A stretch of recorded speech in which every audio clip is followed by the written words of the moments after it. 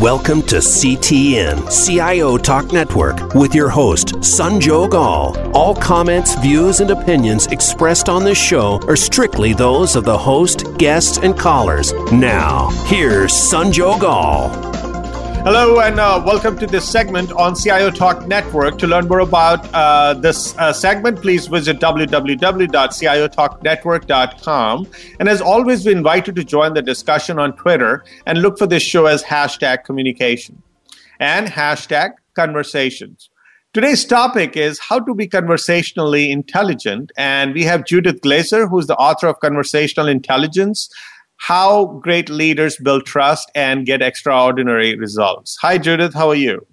I'm great today. Thank you so much. I'm thrilled to be on your program.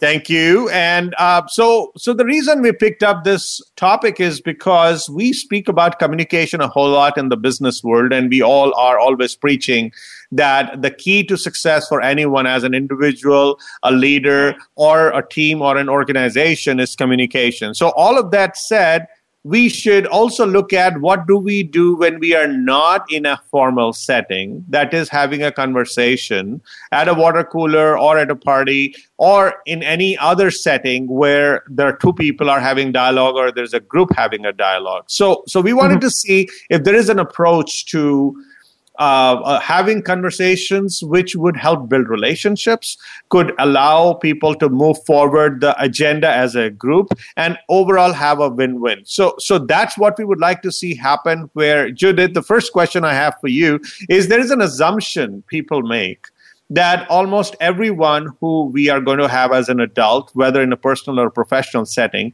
understands and is fully aware of how to go about carrying an open and relevant conversation. Do you think this is a gross assumption, and based on this assumption, we may be making mistakes and there are huge costs? And if at all the costs are there, what are those costs? Yeah, so that's we're going to unpack that question because there's a lot of exciting things in what you're talking about. And the fact is that we almost assume just because we've grown up speaking to each other from the time we're little that we figured out how to have conversations, that it's something that everybody does, that we can have relevant conversations, we can be open with people, and that it's the water we swim in. We all can do it. But what we're learning, which is absolutely fascinating, is that there's a lot going on behind the scenes when we're having conversations. A lot of it has to do with the neurochemistry of trust. In other words, how open we might feel with someone, how close we might feel with someone. And so it's not just conversations being about sharing information and getting to know each other, but it's from the very beginning, it's sizing up another person, trying to figure out how much you want to share with them, whether you can trust them, and all of that leads to the quality of the conversation. So it's not, again, just information. It's not something that everybody does. I want to challenge people to think about conversations being a lot more than just the sharing of information with each other. There's a lot going on behind the scenes to build a relationship, as you were talking about, and to influence outcomes that people are having together. Relationship before task is really important, and that's not a lot of things that people have been thinking about when you normally think about conversations. So there is a connotation to conversation. And when we say, okay, I'm going to go out to a friend and we'll just have a conversation over coffee. So we want to be relaxed. We want to actually chit-chat and discuss life and shoot the breeze. All of that said, do you think there is anything wrong with us being relaxed for a while and not be uptight or being processing what the next word that we're going to utter, because we want to be ourselves. We want to be authentic at all times, if possible. Yep. So what I've been doing is studying how comfortable people are with each other, how, as you call, authentic they are with each other. When do we do it? Can we do it at work, for example? Because you described a situation where we go to somebody's house and we have coffee with them, and now we can let down our guard and talk about anything that's on our mind. In the world that I see moving forward, where it's much more of a we-centric world, people are thinking a lot more about partnerships and how to work with people. I want that level of what you call authenticity, not just to live in the coffee shop or in somebody's home, but to be brought into companies where people can be open and honest with each other, not just about the small talk that we might do around coffee when we're with a friend, but open and transparent about what's going on at work in a way that shares their concerns, their challenges, their fears, because that's where human beings need help from each other. And we've been taught often not to be a peer or appear as weak, like we can't handle difficult situations. That's an old way of thinking. The new way of thinking is a lot about sharing what is on our mind, asking for help, partnering with people in order to create the best outcome possible. So being transparent is one of the first steps in building a relationship that's strong, whether you're at work or whether you're outside of work, in your friend's coffee house or in their kitchen. So I want to change the formula in people's minds about what good conversations really are and how to have them. No, not every time we would like to have an agenda when we are having a conversation. We want to share, and that sharing could mean what happened to my kid at school, or what happened at work, or what may be happening in politics, or for an upcoming election. So all of those things, do we necessarily need to stress ourselves on whatever we talk at any given time? That's what I'm trying to get to. And tell me what causes stress? What would connect with stress in a conversation like what you were talking about? When somebody has to think extra hard, or perhaps they have to be extra cautious if this other person is going to feel differently about their relationship, or that person may get offended. So when you are in company of people who you want to be, you have been comfortable with, and you know you can be authentic with, and suddenly you have to carry that additional level of filter, then that takes the relaxation away. You are alert. When you're alert, then you're not relaxed. Yep. So are you saying, is there a way that we can create environments where people can be authentic and share things that are important without feeling like they have to be stressed or fearful about who's going to share something that's important and private to them? How do we remove some of that stress and at the same time be able to be present and authentic with people? Is that formula possible at work? It sounds like when we are outside of work, we can do it with friends because we trust them. We have a sense of their reliability. They're not going to harm us. At work, where you have people that are vying for jobs, for roles, and things like that, we may not have that same sense of safety. And I think you're raising the question of, can we bring that amazing level of open and honest relationships at work, can we bring it to work? Or is it only something that sits outside of work where we have a friendship and we can trust somebody? That question is something that I struggle with every day. It challenges me to think differently, and it's something that I talk to all the executives that I work with about, which is how to create an environment of safety where people can show up authentic and trusting and build trust at work, even in the face of some of the difficult challenges that we face and the competitions that we face at work. When we talk about this term conversationally intelligence or conversational intelligence, and even in a work setting, would you say, is it different from the communication skills, the formal communication skills or leadership communication skills that the leaders have been attempting to acquire, or the organization is helping groom them in that area? So in what ways might conversational intelligence be equivalent to, or also be appropriate for leaders and helping develop leaders? What we try to do in conversational intelligence is redefine conversations as having three levels, and also having a different power to, especially when you think about conversational intelligence versus just conversations. It's how to interact with people in ways that build strong relationship, help people connect, help people navigate with each other at work in more effective ways, and help people grow and transform, not only themselves, but the teams that they're with. So a lot of conversational intelligence, separate from good leadership skills, is really understanding not only the power of conversations to bring people to a higher level of intelligence and innovation and ability to translate the world with their people. It is leadership skills, but it's leadership skills focusing specifically on the power of conversations to bring people together to a higher level, to bring out the best in every employee, to set a stage where people, when they interact, are absolutely multiplying their capacity together and co-creating versus just being in an I-centric place. So great leaders help people move from I to we. Conversational intelligence is a platform that helps people move from I to we and provides conversational roadmaps, conversational rituals, and conversational essentials that leaders can do every day that absolutely do make a difference in developing the talent in their organization as well as developing their leadership.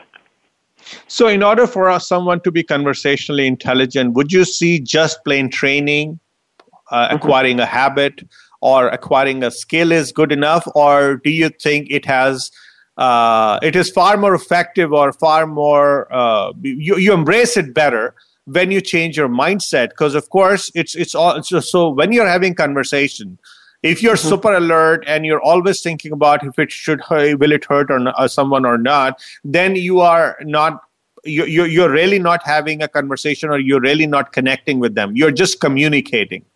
And if you have a changed your mindset, then somebody's not, then perhaps that would, and this is just my personal view, I would feel a person has a better chance to transform themselves if the change is made in the mindset versus in the behavior, if you will. Well, let me take it a step further. We have something that sits between what you're talking about. It's something a little bit different. We've just identified some essentials, conversational essentials, that does impact a person's mindset when they think about it, but it's beyond mindset. It's mindset, it's behavior, and it's application. We have a couple of what we call essentials, like listening to connect. So very often we find that as we're sitting with people, you even described it so well. You said, you're sitting there thinking, what's the other person thinking, and is it going to work out? So in your mind, you have ideas about what this conversation might be about or how that person might react to you, but you're doing it in a judgmental way. In other words, you're judging the person or worried about potentially what might be said or what might be thought. So we've come up with an essential called listening to connect, which helps people shift their mindset from listening to judge others to actually staying in as neutral a space as you can so that you can actually hear what a person is saying, not judge what they're saying. Because as you're judging, you're reinterpreting what a person is saying, yet when you listen to connect, you're actually stepping into their world, trying to understand the words that they're using and how they're using it. When we've taught this to leaders, they have learned and told and reported back case study after case study of amazing stories about how just listening to connect lowers the anxiety, and you talked about anxiety, lowers the anxiety that someone might have with another person. And by lowering the anxiety, they raise the ability for two people to connect. And when they connect in healthy ways, they produce what's called oxytocin, which is a neurotransmitter that actually fosters your ability to interact with someone in a healthy and easy way. So lowering the stress and raising this ability to connect with people by listening to connect changes the chemistry in our brains and in our bodies to enable us to connect in a healthier way and to build trust in a healthier way. Does that make sense? It definitely does. And may I say here that if we are focusing on being interested versus being interesting, would you think that would further enhance the ability for us to really connect with the individual? What I'm hearing you say is that being interested, meaning focusing on the other person, not necessarily focusing on being someone who is performing or trying to look good. In other words, moving from self to other is one of the steps in enabling higher levels of connectivity with people and higher levels of conversational intelligence. If that's the connection, is focusing on another person, that's a piece of it. What is in addition to that, it's not just focusing on the person, but it's how you listen to them, because human beings actually feel whether we're being judged or whether we're being listened to, and that is a differentiator in people that are showing success with conversational intelligence. Is there a body language component to it? Oh, the wonderful story about words are only about 7% of what we're trying to say, and then the rest is in our body language. So much is picked up. We now know that in 0.07 seconds, which is very, very, very fast, two people can feel each other's energy. They can feel whether they're being considered a friend or a foe. And that can totally, again, change the chemical interactions behind the conversation that you're having with someone. So, yes, sensitivities, like what you're talking about, body language. If I see a person's eyes look down, if they turn away, if I reach out towards someone, it communicates a different message, and my chemistry will change as a result of it. So body language definitely has not only an impact, but it's often faster than anything that we could do with words alone. Let's take a quick break, listeners. We'll be right back, and let's discuss about the factors that may undermine the conversational intelligence among working adults and how much of it is actually nature versus nurture. Please stay tuned. We'll be right back.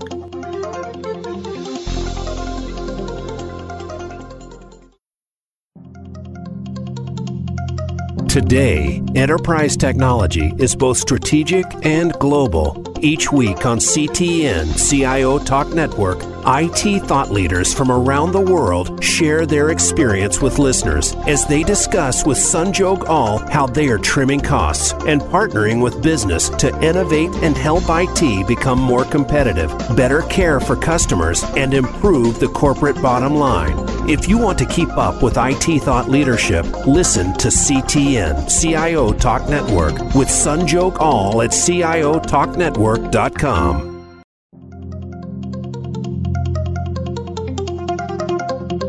You are listening to CTN CIO Talk Network with Sanjog Aul. To learn more about our program, please visit CIOTalkNetwork.com. Now, back to the show. Welcome back. So, Judith, what do you think are the top factors which undermine conversational intelligence among the working adults? The reason I use working adults is because that's the place where we are trying to help them shape their communication and conversational skills. And how much of that do you think? I've seen some people naturally be good in the way they carry conversations. Some others are not, and whether or not people have had training. So you asked what might undermine it. There are people who think that being a great orator is being a good conversationally intelligent person, or being able to persuade people, because there's so many programs out there for persuasion, and so people think if you persuade well, you're a good conversational person, you're conversationally intelligent. So what undermines the ability to be conversationally intelligent is the blind spots that we have, where we think that speaking well, having a strong point of view, it's kind of the old platform skills that we taught leaders to have, that those are conversationally intelligent skills, and they're not. That's still about eye-centric and being a well-performing eye-centric leader. So it's the blind spots and the thinking that speaking well in front of people, having a strong point of view, having people love what you're saying. You could see them shaking their heads, and that makes you feel good, so you have a lot of dopamine in your body, and it makes you feel strong, and you want to talk more. That's what undermines conversational intelligence. And some people start out thinking that the old view of being a good speaker is the same thing as conversational intelligence, and they are absolutely not. They're opposites of each other. When we are looking at the people's state of mind, so which is, suppose we are feeling conversations, some conversations when we feel happy or energized or motivated by the way the conversation went, and we come back and say we'll conquer the world. Others, we somehow feel that we are good for nothing, or somewhere in between. So as we are trying to do all of this, is it us trying to interpret what happened there, or was it an experience which is a combination of what we said, what the other person said, and how we interpreted? Okay, so part of what conversational intelligence as a science and as an art has discovered is that there are 3 levels of conversation, and one of them is called transactional, which is asking and telling each other things, confirming what we know. That's the basic level of when people first meet each other, they talk and they small talk and they get to know each other and they share information in business. It's sharing information about projects. It's low-level conversations. The next one is positional, where we have a point of view and we want to influence others in our point of view. So we have a position. And by the way, all of these levels are good levels. We have to learn how to do all of them to be really well versed in conversational intelligence. So the second one is having a position. And when it's healthy, you have a position, I have a position, we talk about it, and we figure out what we're going to do. When it's not healthy, I am addicted to being right, and I'm going to make myself right, and I'm going to make you wrong because I have to be right, and it makes me feel good. That's the bad side of it. And the last one is called transformational, level 3. And that's where people can interact with each other, share and discover, expand the possibilities of their conversation. This leads to greater transparency, greater trust. There's a lot of things in level 3 that don't exist in the other 2 levels.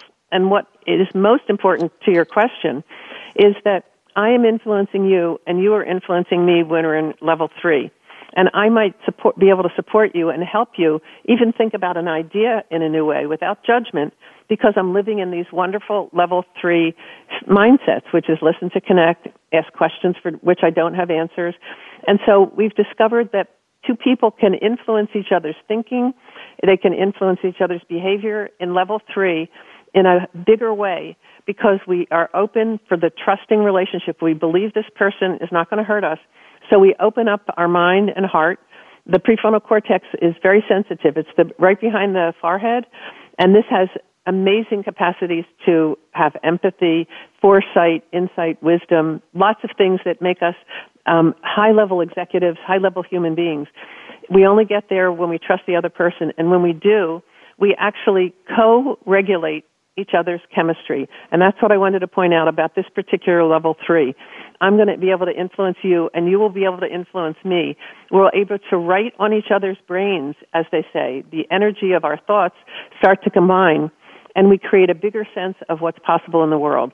Level 3 is underplayed in companies.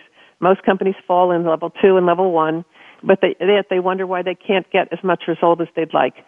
So part of what I do when I go into companies, and I have some amazing case studies about this, is helping leaders understand what level 3 is so that they can start creating this co-regulation or influence that actually expands people's ability to be productive and effective and amazing human beings, sensitive to each other as well.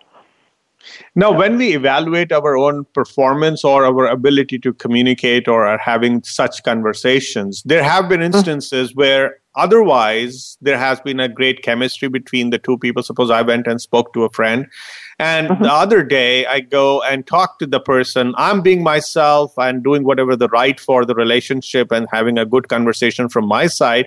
But somehow I feel that person is either is kind of detached, or sometimes offended, or there's some other, not the regular pattern I see in the relationship. So I could go ahead and kick myself to say I did not perform well as a conversational artist or someone who has lost his conversational intelligence, but it could very well be that the other person had a bad day.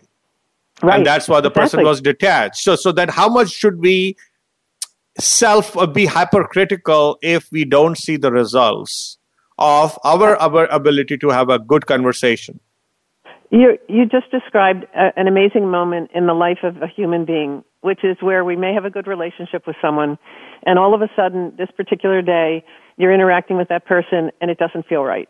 Your body gets it, your gut gets it, you know something wrong. And so the question is, do you go back on yourself and say, what did I do? And make me the problem? Do you go into the person and think, what did they do, and make them the problem? Or do you go into a conversation with this person in a neutralized way and not making it my problem or his problem, but just checking in with my friend who is somebody that I've had good relationships with, and just say, hey, something's going on. I see you look different today, or you look like you're worried about something. Or you go in with just what I call a question with caring and candor. Candor and caring, but putting caring first. It suggests that you're saying to this person, hey, you're a friend of mine and I care about you. What's going on? Is there anything I can do to help? Which makes it not about blame, not about you or not about me, but about how I care about our relationship, and I want to check in and see how you're doing. So conversational intelligence gives us new ways of thinking about discovering what's happening rather than what I call going up the ladder of conclusions, making it up, saying it's me, saying it's you. It's that blame part that human beings feel that weakens. And you asked before, what can undermine conversational intelligence? It's this type of thing where we go up the ladder of conclusions, we start to think it's something happened, then we make up a story, and then something's happened. We've made a story now. Now we believe our story. So it's keeping people down to the level of just checking in and really caring about each other. And I know that that's important to what you think as well. We can do this every day, and it keeps people in a state of connectivity rather than in judgment. Now, what you explained was very beautifully said in terms of the way we can come to a common ground, and instead of walking away with a judgment, you can discuss it out. Now, all of that is very possible when I'm talking to my friend, but when sometimes we are in a formal situation, it could be even peers who otherwise were having a great conversation otherwise, and that was a bad day. And yes, the ideal would be that we could really bring the subject up. So is there anything wrong but it's not always possible, or most organizations, or not most organizations, most people do not take the initiative to go ahead and actually bring that subject up, because it might even look impolite to many to be able to say, okay, is everything okay at home, because of which you're looking detached. Yeah. So how do we handle that part? Because not every time in a formal situation you can go ahead and pry into somebody else's personal life that he was, he had a fight at home or some other issues. Right, absolutely. I'm not suggesting that people either air dirty laundry, open up personal things, especially in a business meeting or in a business context. There's an appropriateness for each of those things. Certainly, if I was in a meeting with some colleagues and I picked up that one of my colleagues was having trouble, I could see it in their face, I would gladly, after the meeting, go in and check on that person to see what's going on. So there are other options that you can have. I'm not suggesting to anybody listening today that you take the moment in that very important business meeting to check out somebody's, personal issues.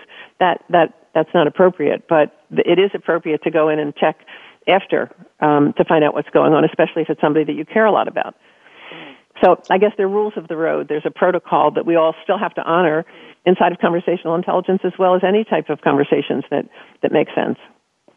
Now, we talk to our boss, to our peer, to our subordinate, to our family, our kids, wife, parent, and at all different times, we are having conversations, and we want to make sure that we have the best outcome of that conversation, that we motivate someone and also feel good about what happened.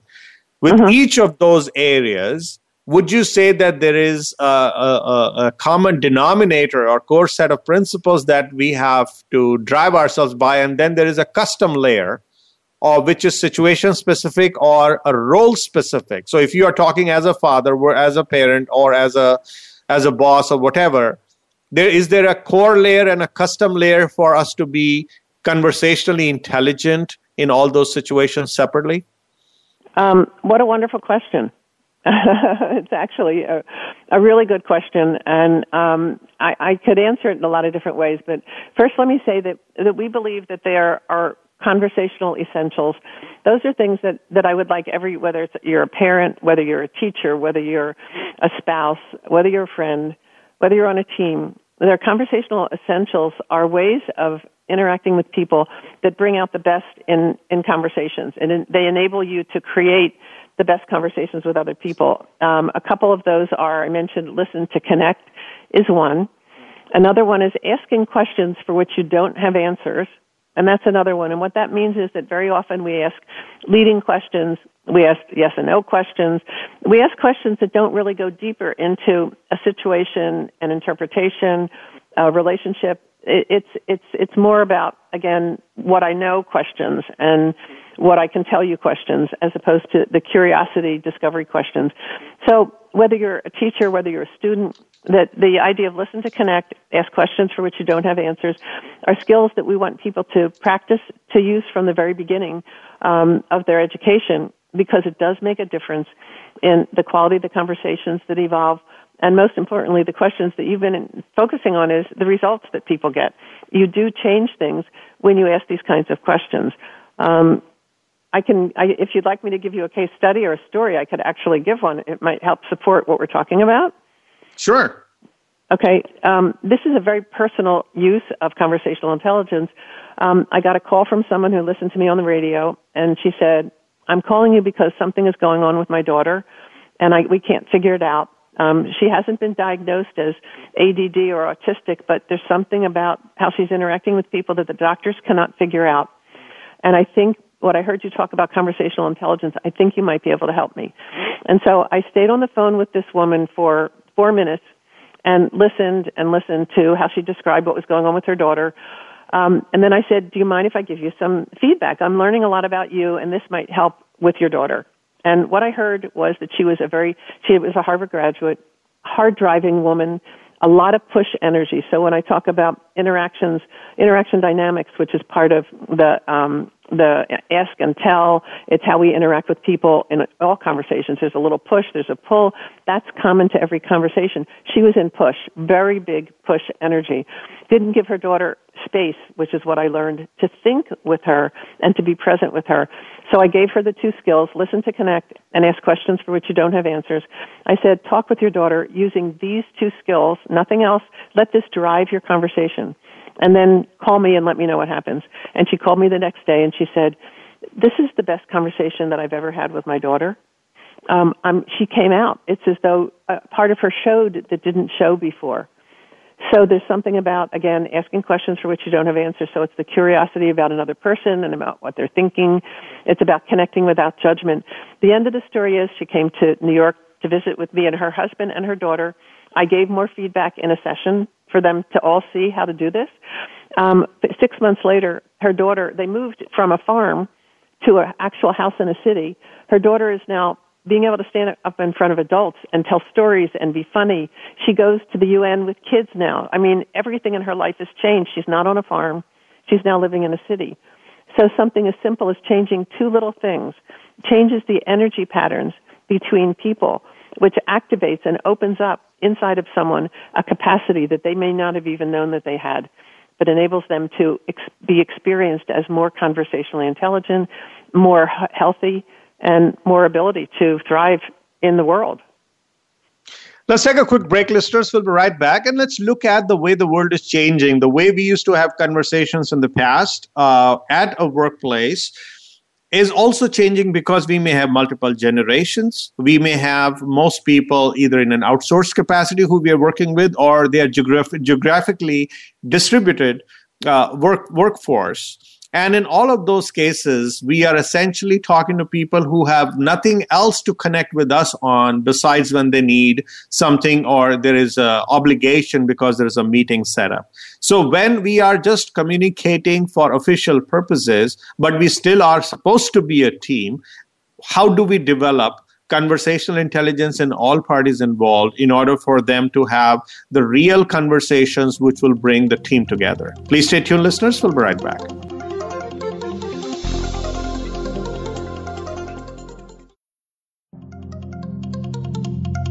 Today, enterprise technology is both strategic and global. Each week on CTN CIO Talk Network, IT thought leaders from around the world share their experience with listeners as they discuss with Sanjog Aul how they are trimming costs and partnering with business to innovate and help IT become more competitive, better care for customers, and improve the corporate bottom line.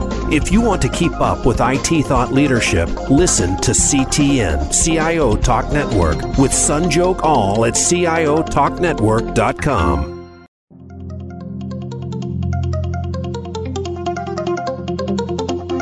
You are listening to CTN CIO Talk Network with Sanjog Aul. Now, back to the show. Welcome back, listeners. So the question for us, Judith, here, or in fact, it's more of a challenge because communication earlier was when we are at a water cooler or we were hanging out at the cafeteria or even at office parties where we were physically present. So the conversations were extending beyond the spoken words. The conversation was happening with our eyes. The conversation was happening with our body. As you also mentioned, there's an importance. Now, the organizations have actually started cutting out of their offices, going completely virtual, going completely geographically distributed with people who may not even be part of the organization, but they are attached because of an outsourced relationship. So those people are essentially either an employee number or a contractor who you're supposed to work with, get the most out of, but frankly, it is not as easy anymore. So can you realistically foster the level of conversational intelligence that you're claiming will actually help them improve, come together as a team? Yep. So knowing that the world is becoming a completely different world and many of the relationships we have are with people we don't even see face to face, don't even know what they look like. But yet we still have to do business. We still have to be effective. We still have to get good results. In fact, there's more pressure on us to do it now. So part of what we've done in conversational intelligence is we've created what we call conversational rituals. So a ritual is something that people that are working together can do to help them create the right environment, a better environment for people to be effective when they're having conversations with each other. So we've done this when people are face-to-face, and we've done it when people are actually on the phone, which is very common for doing business today, where we actually never see the person. So a conversational ritual is a way to set up what we call rules of engagement, where people can know that they are in a challenging situation. We're on the phone and we really can't see each other, but we want to have a good, effective hour conversation with each other. Conversational rituals will be, what is the environment that we want to create in order to make this a great conversation for all of us? So that's a rule of engagement. It's a ritual that we do. It's easier to visualize it when people are in the same room and there's a flip chart and the facilitator, the person who's running the meeting, asks people questions, how would you like this conversation to go? What would be important? So somebody would say, I want everybody to really listen to each other because we're on the phone and we really need to hear each other, and listen carefully. So if you had a flip chart, you'd put up the words, listen carefully. When I do these types of rules of engagement, I might collect individual words like that or two words. Somebody might say, we need to respect each other's time. We need to make sure that we ask good questions. Whenever I hear these individual words, I always do something, and this is another tip. It's another essential. It's called double-clicking, where I say, well, what does it really mean to listen? Or what does it really mean to respect somebody else's point of view? And so when we create rules of engagement, we don't just do the surface rule of engagement. We go a little bit deeper to find out how something really looks and feels when it's at its best. And so those rules of engagement then structure the conversations that you're going to have, whether, again, it's in person, whether it's a combination. It gives people a clue about how to interact with each other. That in and of itself, if people do follow the rules, and I have seen almost 100% of the time people wanting to do it because we all want to have good conversations, then what people talk about, they do it in a different way. So this is called priming the space. These are other words that are part of our conversational intelligent world. And we want to prime the space to make it comfortable for everybody so the best conversations take place. And that is like a golden rule that I'm sharing with everybody so that people can, whether you're in a business together and you're not at different places in the world, but you see each other every day, checking in with each other, setting up these rules, even asking for trust to be present, and then saying, what does trust really mean to us? That level of depth is really powerful and shifts the conversations that happen with the teams regardless of where they live in the world. Does that make sense? It does. The caveat I have, or rather a wrench in the system, is the way we are shifting the makeup of our workforce.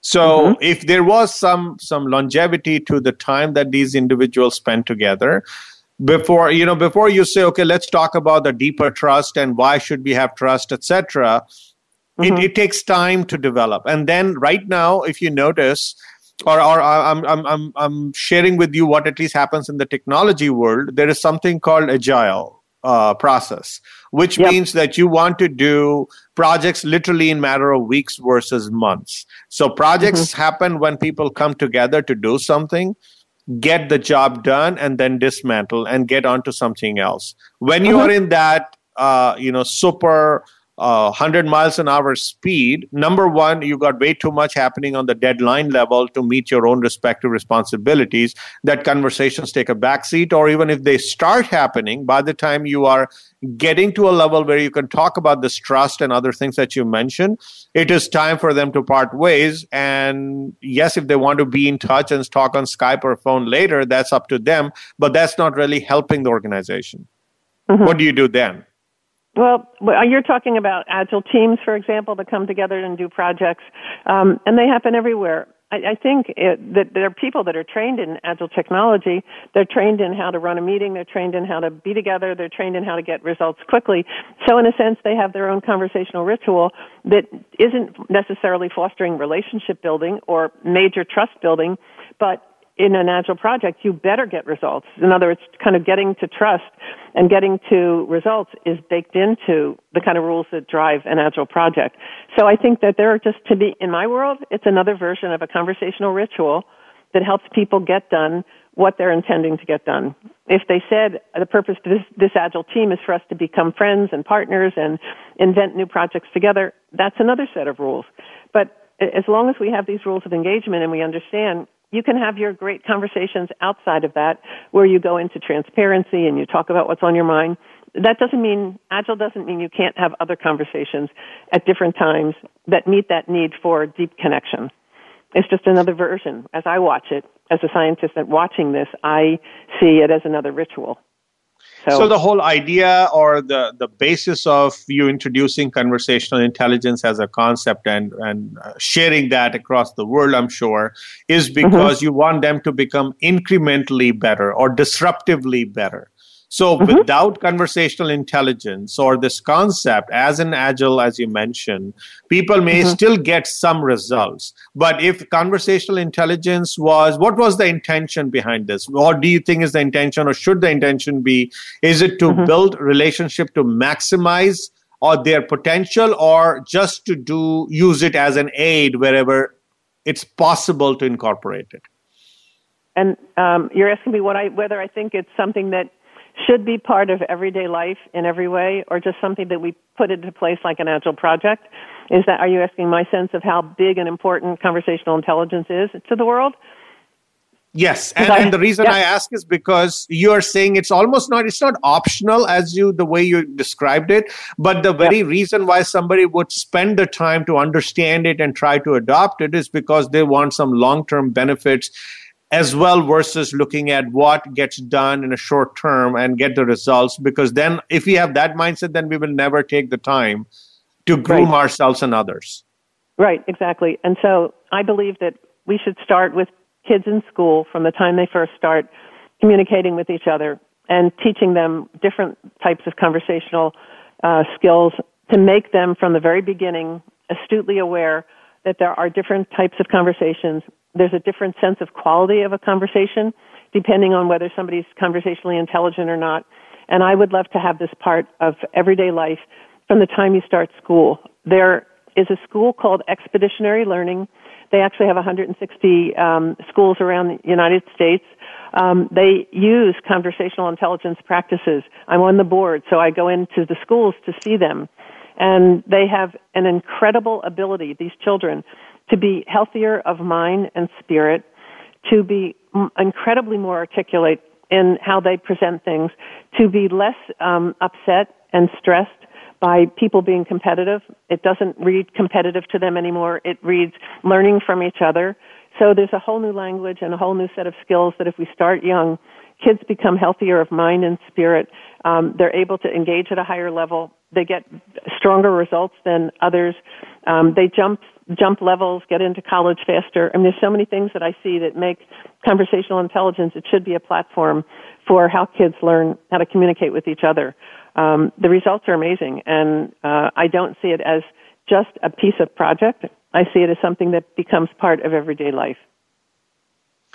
When we look at this whole paradigm shift that you're hoping that is brought about by thinking about conversational intelligence, there has to be some sort of a benchmark that someone should be pursuing to say, okay, we invested. This is I know it is continuous improvement related. However, if somebody is reached at a certain level, then you know your efforts, or anyone who's investing in it, their efforts have been bearing fruits. What is it? What's that holy grail? Or are there set of milestones that we should, or there are some checks and balances to make sure that if we are investing our time and energy in it, these are the milestones we should have been seen as achieved, or this is the holy grail. Once we reach there, we say, okay, we reached there. When I bring conversational intelligence into a company, whether I bring it into an individual or a team, I look at results. So there's a reason why you need conversational intelligence. There's something that your company is going to gain as a result of it. So there are companies that I've worked with, one being a pharmaceutical company, Boehringer Ingelheim, in fact, 27 years ago, that I first introduced them to conversational intelligence by looking at the quality of the conversations that the pharmaceutical reps had with the physicians, and seeing that the outcome of those conversations was not more sales. So they were rated very low as number 39 out of 40 as a company in terms of the eyes of the physician. I deconstructed the conversations with them to figure out what they were doing that was causing the doctors not to want to invite them in to talk, and redesign with them a conversationally intelligent way of interacting with people using the skills like listen to connect, asking questions for which there are no answers, learning how to bond with the doctors and build relationship. This company, after 8 months of using these skills, went from number 39 to 1, 2, or 3 in the eyes of a doctor. 8 months is not a long time for a change like this to take place. What it demonstrated is that it made a huge difference.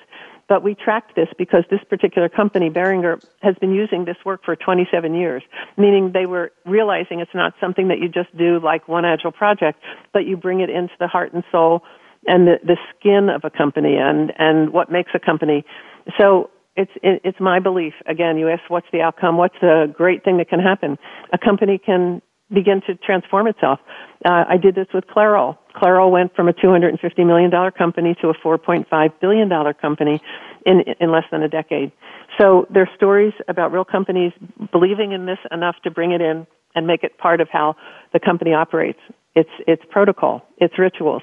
And when you see that and see the impact economically as well as to the culture, this is more than a project. This is a way of being. Now, there is one, Judith, and there is a book that you've written, and then I'm sure there is an organization and consulting, but there is a whole world who could benefit from it. So what type of an approach that an organization can take so that they at least first make sure they're ready to embrace it? And secondly, what type of external help they could seek for them to be able to incorporate and get a culture fostered within the organization, which is thriving and it is sustained across, like not one person coming and championing it. It stays. It is sustained culture based on conversational intelligence. How does an organization go about doing it? What companies have done with us is they've contacted us. They've asked us to come in and do a deconstruction, meaning take a look at different ways that people are interacting in the organization and having conversations, and give them a picture, like a snapshot of what are the interaction dynamics, what will they lead to, what could they be doing, so we can do what is, and I'm using this word because it's so descriptive, doing a makeover, a conversational makeover. Companies have asked to come in and just try it with the team. They've asked us to come in and try it with just individuals for coaching purposes. And so if somebody wants to start and test it out, there are ways to try an example with an existing team or again, people in the company to see what major results it has. Very often companies then will say, can you come in and take a look at our whole organization and help us understand how do we integrate conversational intelligence into the life of a leader? How do we integrate it into the life of others who are in the learning world? And so we have one company, for example, now that has moved this work into the world of HR, human resources, learning and development, new programs that come into the company. This is considered some of the principles that they learn. And so it's becoming part of the DNA. I even talk about it. My major book is Conversational Intelligence. This is the one that's going around the world, and it's in its fourth printing, and this is what I've been doing a lot of talking about. There are other books as well, but this is the one that makes the difference. And companies are saying, come in and assess us, and then help us change the culture by changing the conversations, whether they're rituals or whether they are essentials. I have one CEO who just loves level 3, and he'll go into a meeting and he'll say, let's do a level 3 conversation, or let's co-create. So some of the language of conversational intelligence itself has the ability to transform a culture. Just by using the words and then living in those words, it makes a difference for an organization. On behalf of our show and the listeners, I'd really like to thank you, Judith, for sharing your thoughts on how an organization can embrace this conversational intelligence formula and develop the people so that they maximize their potential. Thank you so much. You're welcome. Thank you. It's been wonderful being on your show. Thank you again. And listeners, please like us on Facebook, search for CIO Talk Radio, and be sure to follow us on Twitter as well as join our LinkedIn group. Thank you again for listening to this segment on CIO Talk Network. This is Sanjog Aul, your talk show host. Till next week, take care and God bless.